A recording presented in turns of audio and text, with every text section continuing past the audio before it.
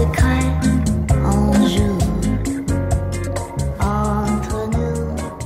ดีค่ะยินดีต้อนรับสู่อ่านเป็นเพื่อนหน่อยดีหรือว่า Shall We Read นะคะวันนี้เราจะมาพูดถึงทฤษฎีแพะรับบาปหรือว่า Scapegoat Theory กันแต่ก่อนอื่นมาคุยถึงที่มาที่เรามาพูดถึงเรื่องนี้กันหน่อยดีกว่าคือในปีนี้เรามีโอกาสได้อ่านหนังสือ2เล่มซึ่งเขียนโดยโอซึอิจินะคะเล่มแรกก็คือปฏิบัติการสังหารแมรี่ซูแล้วก็อีกเล่มคือซากศพสีฟ้าทั้ง2เล่มตีพิมพ์โดยสำนักพิมพ์ Humming Books นะคะเป็นหนังสือนิยายที่ปกสวยมากๆแต่ว่าตอนแรกเราไม่กล้าอ่านเพราะว่ามันดูน่ากลัวทุกคนคือดูจากปกแล้วก็ดูจากชื่ออะไรเงี้ยซากศพสีฟ้ามันก็ดูน่ากลัวหน่อยแต่ด้วยความที่เราได้รับนี่ค่ะปฏิบัติการสังหารแมรี่ซูเป็นของขวัญปีใหม่ที่แลกหนังสือกันจากคุณปอย Sunday Library นะคะเราก็เลยโอเคเราสู้หน่อยก็เลยได้ขยายตลาดการอ่านของตัวเองสู่วรรณกรรมญี่ปุ่นที่มันแบบกว้างยิ่งขึ้นอะไรเงี้ยจากการอ่านทั้ง2เรื่องนะคะคุณอาดาจิฮิโรทากะเป็นเจ้าของนามปากกาหลายนามปากกามากๆเช่นนามปากกาโอซึอิจินาคาตะเออิจิยามาชิโร่อาซาโกะและเอจิเซนมาทาโร่ซึ่งทุกนามปากกามันมีสไตล์การเขียนที่แตกต่างกันอย่างชัดเจนแต่ในวันนี้เราจะมาพูดถึงผลงานที่เขียนภายใต้นามปากกาโอซึอิจิกัน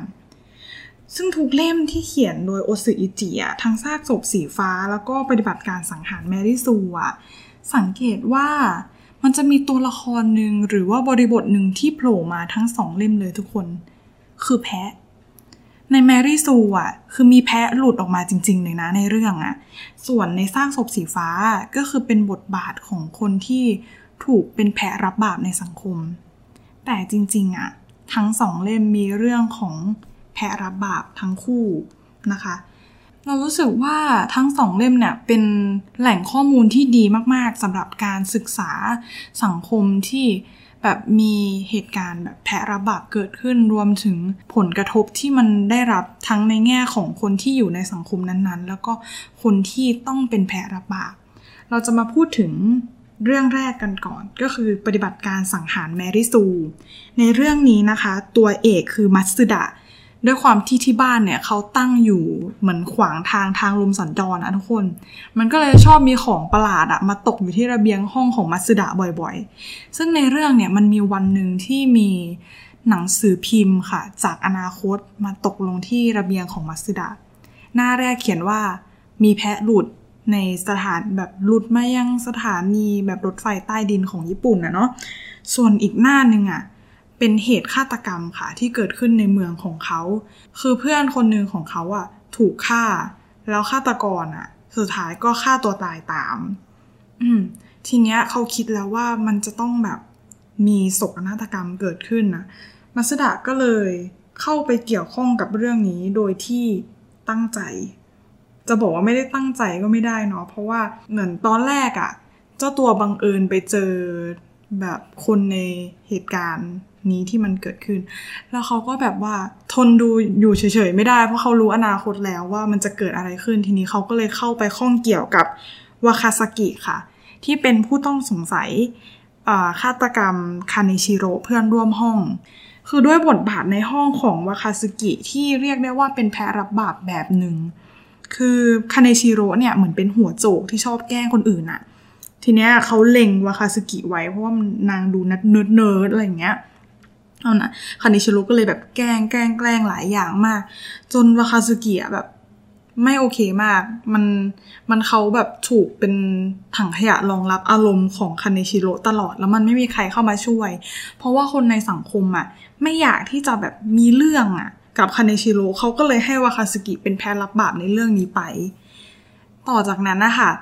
ด้วยแบบความกดดันและความเครียดต่างๆก็เลยทำให้วาคาซึกิเกิดความรู้สึกแบบเราต้องฆ่าคาเนชิโร่แล้วอะไรเงี้ยซึ่งมันก็คล้ายกับเรื่องซากศพสีฟ้านะเพราะว่าตัวเอกเนี่ยที่ชื่อว่ามาซาโอะก็ตกอยู่ในบทบาทของแพะรับบาปเหมือนกันซึ่งอันเนี้ยจะเรียกว่าเข้มข้นกว่าเพื่อนเรากลุ่มดาวแพะทะเลมากๆเพราะว่าตัวเอกเนี่ยเป็นตัวที่ตกอยู่ในสถานะของแพะรับบาปเสียเองทำให้เราเนี่ยเห็นแบบ ไดนามิกหรือว่าการพัฒนาของอารมณ์ของเขาเนี่ยตั้งแต่ตอนที่เป็นเด็กนักเรียนปกติจนลงเหวมาเป็นแบบแพะรับบาปแล้วถึงจุดพีคที่มันเครียดมากความคิดที่เกิดขึ้นความเชื่อที่เกิดขึ้นและลักษณะของการถูกทรีตหรือสังคมที่มองเขาหรือสังคมของเพื่อนที่เฟดตัวออกห่างเนี่ยมันสะท้อนออกมาให้เห็นชัดมากแล้วแบบใจพออ่านแล้วใจมันอินใจมันเหมือนเขาอธิบายได้เห็นภาพมากๆเหมือนเราอยู่ในห้องนั้นด้วยเหมือนกับเราเป็นตัวเอกไปด้วยเลยทุกคนเพราะฉะนั้นตอนเนี้ยเราก็เลยอินกับเรื่องแพะรับบาปประมาณนึงสุดท้ายก็ทนไม่ไหวต้องไปรีเสิร์ชเพิ่มเติมทีเนี้ยจากการรีเสิร์ชเพิ่มเติมของเราเองนะแพะรับบาปหรือว่า scapegoat theory นะคะมีการใช้มานานแล้วตั้งแต่ในยุคสมัยแบบเอโดะคือนานมากเลยนะหรือว่าในยุคของที่เขายังฆ่าแพะเพื่อถวายเทพเจ้าตอนนั้นก็มีแพะรับบาปแล้วนะซึ่งในทั้งสองเรื่องก็ได้อธิบายแบบออริจินหรือว่าต้นกำเนิดของทฤษฎีแพะรับบาปออกมาทั้งสองเล่มเลยซึ่งเราขอหยิบยกบางส่วนของเพื่อนดาวกลุ่มดาวแพะทะเลจากหนังสือปฏิบัติการสังหารแมรี่ซูมาอ่านให้ฟังอาซาเอลเป็นทางเทพตกสวรรค์และจอมปีศาจแห่งทุ่งร้างในวัฒนธรรมยิวสมัยโบราณมีสิ่งที่เรียกว่าแพะของอาซาเอลเราเกิดราศีมังกรสัญลักษณ์คือแพะทะเลเลยรู้เรื่องเกี่ยวกับแพะค่อนข้างเยอะมันเป็นพิธีกรรมที่เคยมีอยู่จริงในอดีตพิธีกรรมที่ว่านี้จัดขึ้นปีละครั้งโดยนักบวชจะเลือกแพะตัวผู้มา2 ตัวหนึ่งถวายให้พระผู้เป็นเจ้าอีกตัวถวายให้อาซาเอลตัวที่ถวายให้พระผู้เป็นเจ้าจะถูกฆ่าเพื่อใช้เลือดสังเวยส่วนตัวที่ถวายให้อาซาเอลหลังจากนักบวชทำการสารภาพบาปของคนทั้งหมู่บ้านแล้วก็จะให้แพะบรรทุกบาปของทุกคนไว้บนหลังแล้วนำไปปล่อยในทุ่งเวิ้งว้างกันดารมันถูกปล่อยให้มีชีวิตต่อไปโดยแบกรับบาปของผู้คนไว้ทั้งหมดนั่นแหละแพะของอาซาเอลหรือบางทีก็เรียกว่าแพะรับบาปซึ่งในเรื่องวาคาซึกิหรือว่าคนที่พูดประโยคนี้ได้รับบทบาทเป็นแพะรับบาปในห้องอยู่แล้วซึ่งมันทำให้เห็นว่าแพะรับบาปมันมีมาตั้งนานแล้วนะบางคนเขาก็ใช้คำว่าแกะดำเพื่อโยนความรู้สึกไม่ดีลงที่คนคนนี้ก็ถือเหมือนกับว่าเป็นแพะรับบาปในอีกรูปแบบหนึ่งแต่ว่าในนิยามนะคะของการแพะรับบาปเนี่ยจริงๆมันหมายถึงกระบวนการที่บุคคลหรือกลุ่มถูกตำหนิอย่างไม่เป็นธรรมสำหรับสิ่งที่พวกเขาไม่ได้ทำและด้วยเหตุนี้แหล่งที่มาที่แท้จริงของปัญหาค่ะจึงไม่เคยถูกพบเห็นหรือถูกเพิกเฉยโดยเจตนาซึ่งทฤษฎีแพะรับบาปที่ใช้ในสังคมวิทยาและจิตวิทยาเป็นวิธีหนึ่งในการสกัดกั้นความขัดแย้งและอคติระหว่างบุคคลและกลุ่มกล่าวได้คือโอเคมีบุคคลหรือกลุ่มนะคะ2 ฝ่ายแล้วทีเนี้ยมันเกิดความไม่พอใจเกิดความขัดแย้งเราไม่ชอบนายแบบเรามีปัญหากันต่างๆมันเป็นความตึงเครียดที่เกิดขึ้นในความสัมพันธ์ทีนี้การที่มีบุคคลที่3ที่เรียกว่าแพะรับบาปเข้ามาแล้วเป็นที่ระบายความเครียดและอคติทั้งหมดที่เกิดขึ้นจาก2 กลุ่มมันจะทำให้ความสัมพันธ์ที่มันขัดแย้งและตึงเครียดลดลงเหมือนไลฟ์เซเวอร์ในความสัมพันธ์ใช่ไหมแต่ความจริงมันมีเลเยอร์หรือว่าปัญหามากกว่านั้นเพราะว่าการที่ตกเป็นแพะรับบาปเนี่ยมันเป็นการเหมือนการแก้ปัญหากลไกการแก้ปัญหาที่ค่อนข้างปลายเหตุและทำให้เกิดปัญหาอื่นๆตามมาอีกเช่นกันนึกออกไหมในการเกิดแพะรับบาปขึ้นเนี่ยเรียกว่าส่วนหนึ่งก็เกิดจากกลไกการป้องกันตนเองของคนเรานะคือมันเกิดขึ้นโดยที่เราไม่ได้ตั้งใจมันเกิดขึ้นจากจิตใต้สำนึกที่เกิดขึ้นเพื่อตอบสนองสถานะหรือสถานการณ์ที่มันมีความตึงเครียดซึ่งในที่นี้กลไกการป้องกันตัวที่มีบทบาทก็คือ displacement คืออะไรก่อน displacement นะคะคือการย้ายหรือเปลี่ยนที่อารมณ์ที่มีต่อบุคคลหรือสิ่งของไปไว้ที่อื่นซึ่งอาจมีผลเสียต่อตนเองน้อยกว่ายกตัวอย่างเช่นนาย A โกรธเจ้านายมาจากที่ทำงาน นายเอโกรธแต่ว่าด่าเจ้านายไม่ได้ไงเถียงเจ้านายไม่ได้เก็บความโกรธนั้นกลับบ้านปรากฏว่าเจอภรรยาด่าภรรยาทำไมเธอทำแบบนี้ทำไมเธอไม่ดูแลต่างๆให้ดีเนี่ยพอเธอไม่ดูแลเนี่ยก็เลยเกิดปัญหาต่างๆขึ้นนั่นโยนมาลงที่ภรรยาเฉยเลยมันก็คือการย้ายอารมณ์ความไม่พอใจจากเจ้านายมาลงที่ภรรยาซึ่งอาจจะมีผลเสียต่อตนเองน้อยกว่านึกออกไหมแต่ในที่นี้ค่ะโอเคนายเอได้ปลดปล่อยอารมณ์หมายความว่าลดความตึงเครียดลงแต่ถามว่าภรรยาที่เป็นคนรับความเครียดมาเป็นยังไงจริงๆผลกระทบจากการเป็นแพะรับบาปมันรุนแรงและพินาศพอสมควรเลยนะสำหรับคนคนหนึ่งที่ต้องรับความไม่พอใจและความแบบเป็นสนามอารมณ์ของคนทุกคนทั้งกลุ่มทั้งห้องมันทำให้เกิดความรู้สึกที่มันไม่โอเคและนำมาสู่ความรู้สึกหรือความคิดด้านลบได้เยอะมากและถามว่าในกลไกของการแพ้รับบาปเนี่ยมันหนีไม่พ้นคำที่เรียกว่า dehumanize คือการลดทอนความเป็นมนุษย์เพราะถ้าเขาเป็นมนุษย์เราไม่ treat เขาอย่างนั้นแน่นอนถูกไหมหรือว่าอาจจะเป็น demonize คือทำให้ดูเป็นปีศาจร้ายเธอทำอะไรก็เป็นปัญหาเธอเป็นตัวซวยหรือว่าเป็นแบบต้นตอของทุกอย่างทุกอย่างมันดู overwhelm ขึ้นทุกอย่างดูรุนแรงขึ้นเพราะเธอมาจากเธอซึ่งผู้ที่ถูกกล่าวหาเป็นแพ้รับบาปมีแนวโน้มที่จะเป็นคนที่ไม่มีอำนาจในสังคมนะทุกคน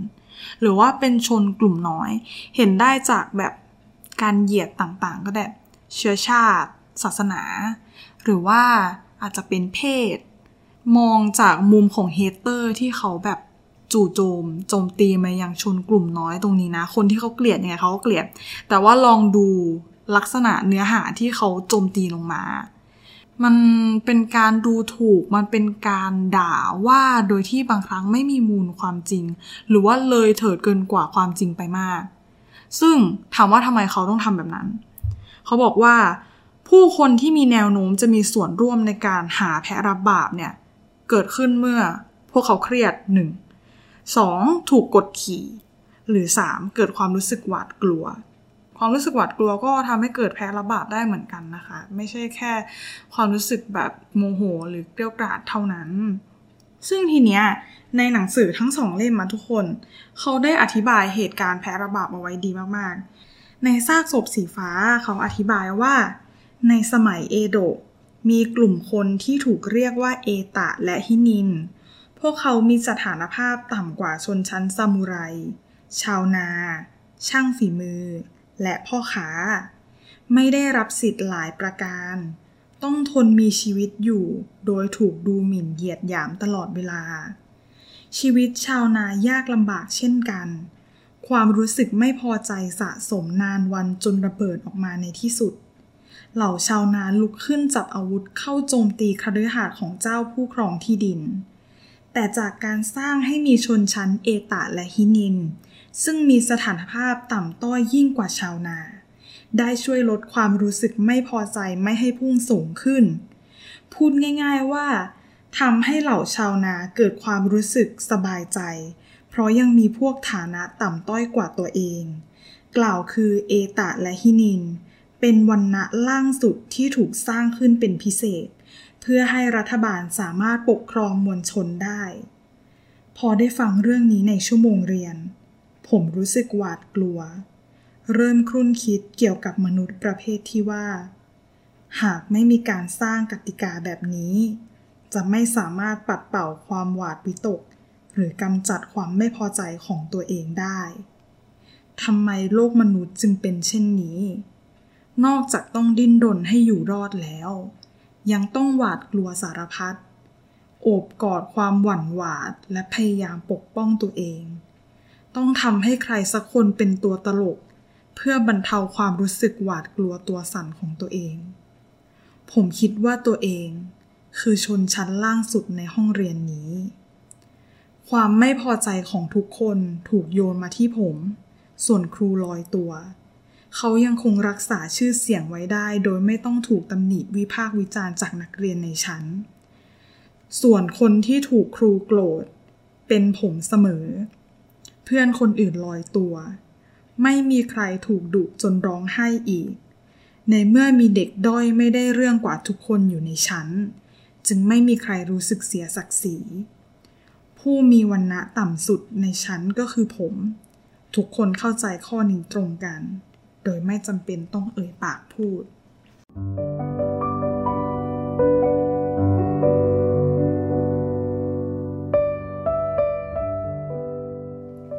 จะเห็นว่าแพะรับบาปเป็นสิ่งที่เกิดขึ้นโดยที่ไม่ต้องมีใครบอกแต่รับรู้กันได้เองโดยคนในสังคมซึ่งบางครั้งมันทำให้เหตุการณ์นี้เกิดขึ้นโดยที่ไม่มีใครตั้งใจนะในความรู้สึกเราเพราะว่าโดยมนุษย์เรามันไม่มีใครอยากที่จะทำร้ายคนอื่นอยู่แล้วในภาวะปกตินะแต่ว่าในภาวะที่เครียดเนี่ยมนุษย์เรามีอยู่2 อย่างคือทำร้ายตัวเองกับทำร้ายคนอื่นซึ่งในเหตุการณ์นี้เห็นได้ชัดว่าเขาเลือกที่จะทำร้ายคนอื่นเพื่อรักษาตัวเองให้รอดแต่จริงๆบางคนอาจจะคิดว่าเฮ้ยก็แค่คนกลุ่มเล็กๆหรือว่าคนคนเดียวเสียสละเพื่อสังคมไม่ได้หรออะไรเงี้ยต่อให้เขาเป็นชนกลุ่มเล็กๆหรือว่าต่อให้เขาเป็นแค่คนคนเดียวเราจะ treat เขาแบบไม่ใช่มนุษย์แบบนี้ได้หรอมันมีสิ่งที่เรียกว่าสิทธิมนุษยชนอยู่นะทุกคนมีสิทธิ์ที่จะมีชีวิตและทำตามความต้องการของตนเองตราบใดที่ไม่ได้เบียดเบียนหรือรบกวนสิทธิหรือเสรีภาพของผู้อื่นแล้วการที่ตกเป็นแพะรับบาปต่อให้สังคมเกิดความแบบbenefit หรือประโยชน์มากแค่ไหนก็ตามทั้ง2 เล่มแสดงให้เห็นเอฟเฟกต์หรือว่าผลกระทบที่มีต่อคนที่ถูกทำให้เป็นแพะรับบาปออกมาแบบตีแผ่ออกมาให้เห็นได้ชัดเจนมากว่ามันไม่ใช่ความรู้สึกที่ดีเลยผลเสียจากการเป็นแพะรับบาปเกิดขึ้นได้ในหลายด้านเลยนะทั้งสูญเสียสถานะทางสังคมทั้งปัญหาด้านการเงินจากการถูกกีดกันนำไปสู่การแยกตัวจากสังคมหรือภาวะซึมเศร้าได้ซึ่งจะเห็นว่าทั้ง2 เรื่องโดยเฉพาะซากศพสีฟ้าแสดงให้เห็นถึงไดนามิกของอารมณ์หรือว่าผลกระทบในทุกๆด้านอย่างชัดเจนมากในด้านอารมณ์ของมาซาโอะแสดงให้เห็นว่าเขาเครียดมากแล้วเขารู้สึกว่าตัวเองต่ำต้อยกว่าคนอื่นรู้สึกว่าถูกแล้วที่เขาต้องถูกเหยียดหยามหรือว่าโทษในเรื่องที่เขาไม่ได้ทำจากคนอื่นเพราะมันเป็นสิ่งที่เกิดขึ้นมันเป็นสิ่งที่เกิดขึ้นกับวรรณะที่ต่ำสุดในห้องอย่างเขาสมควรที่จะได้รับแล้วถามว่ามันควรมีคนที่จะต้องรู้สึกแบบนี้หรอคำตอบคือไม่เราทุกคนรู้ว่ามันไม่ควรมีใครจะต้องรู้สึกแบบนี้แต่ว่าหนังสือทั้ง2 เล่มค่ะสะท้อนออกมาให้เราเห็นว่าบางทีในการที่จะเอาตัวรอดของเราเองโอเคเราไม่อยากเป็นแพะเราไม่อยากเป็นเพื่อนแพะเพราะว่ามันทำให้แบบสถานการณ์ของเราลำบากไปด้วยแต่ว่าการเมินเฉยต่อเหตุการณ์นี้บางทีมันส่งผลกระทบต่อคุณภาพชีวิตของคนคนหนึ่งอย่างมากมายจริงๆในเรื่องของซากศพสีฟ้าค่ะถามว่าซากศพสีฟ้าคืออะไรในเรื่องมันเป็นอีกตัวละครหนึ่งที่มาซาโอะเห็นทุกครั้งที่เขารู้สึกไม่แบบในทุกครั้งที่เขารู้สึกไม่ปลอดภัย insecure เวลาที่เขารู้สึกเศร้าแต่ว่าเขาไม่สามารถที่จะพูดออกมาได้จะมีตัวละครหนึ่งที่ชื่อว่าอาโอะหรือเด็กชายสีฟ้าปรากฏตัวขึ้นเสมอซึ่งในเรื่องอาโอะเนี่ยเปรียบเสมือนกระจกสะท้อนความรู้สึกของมาซาโอะได้อย่างดีมากๆแต่พูดออกมาไม่ได้รูปลักษณ์ของอาโอะนะทุกคนเป็นแบบโอเคเป็นเหมือนซากศพที่แบบว่าเละเทะหูตาแบบแหว่งนิดนึงอะไรเงี้ยแต่ว่าที่เราชอบตรงส่วนหนึ่งมากๆคืออาโอะเนี่ยใส่ชุดของผู้ป่วยในโรงพยาบาลจิตเวชเวลาที่แบบมีอาการทำร้ายคนอื่นทำให้ไม่สามารถขยับแขนทั้ง2 ข้างได้และปากถูกเย็บไว้ทำให้ไม่สามารถอ้าปากออกมาได้นั่นคือภาพของคนที่ถูกตกอยู่ในภาวะของแพะรับบาป เพราะว่าเขาไม่มีปากมีเสียงที่จะพูดอะไรได้หรือด้วยความที่เป็นกลุ่มที่ไม่มีอำนาจหรือเป็นชนกลุ่มน้อยมันทำให้เสียงของเขามันไปไม่ถึงคนอื่นเพราะฉะนั้นอยากให้ลองนึกดูว่าเราเนี่ยเป็นส่วนหนึ่งที่ทำให้เกิดแพะระบาดขึ้นหรือเปล่าแล้วเราสามารถทำยังไงเนี่ยเพื่อลดสิ่งที่เรียกว่าแพะระบาดนี้ได้ในเมื่อเราทราบเรารู้แล้วว่าผลกระทบที่เกิดขึ้นกับเขามันรุนแรงแค่ไหน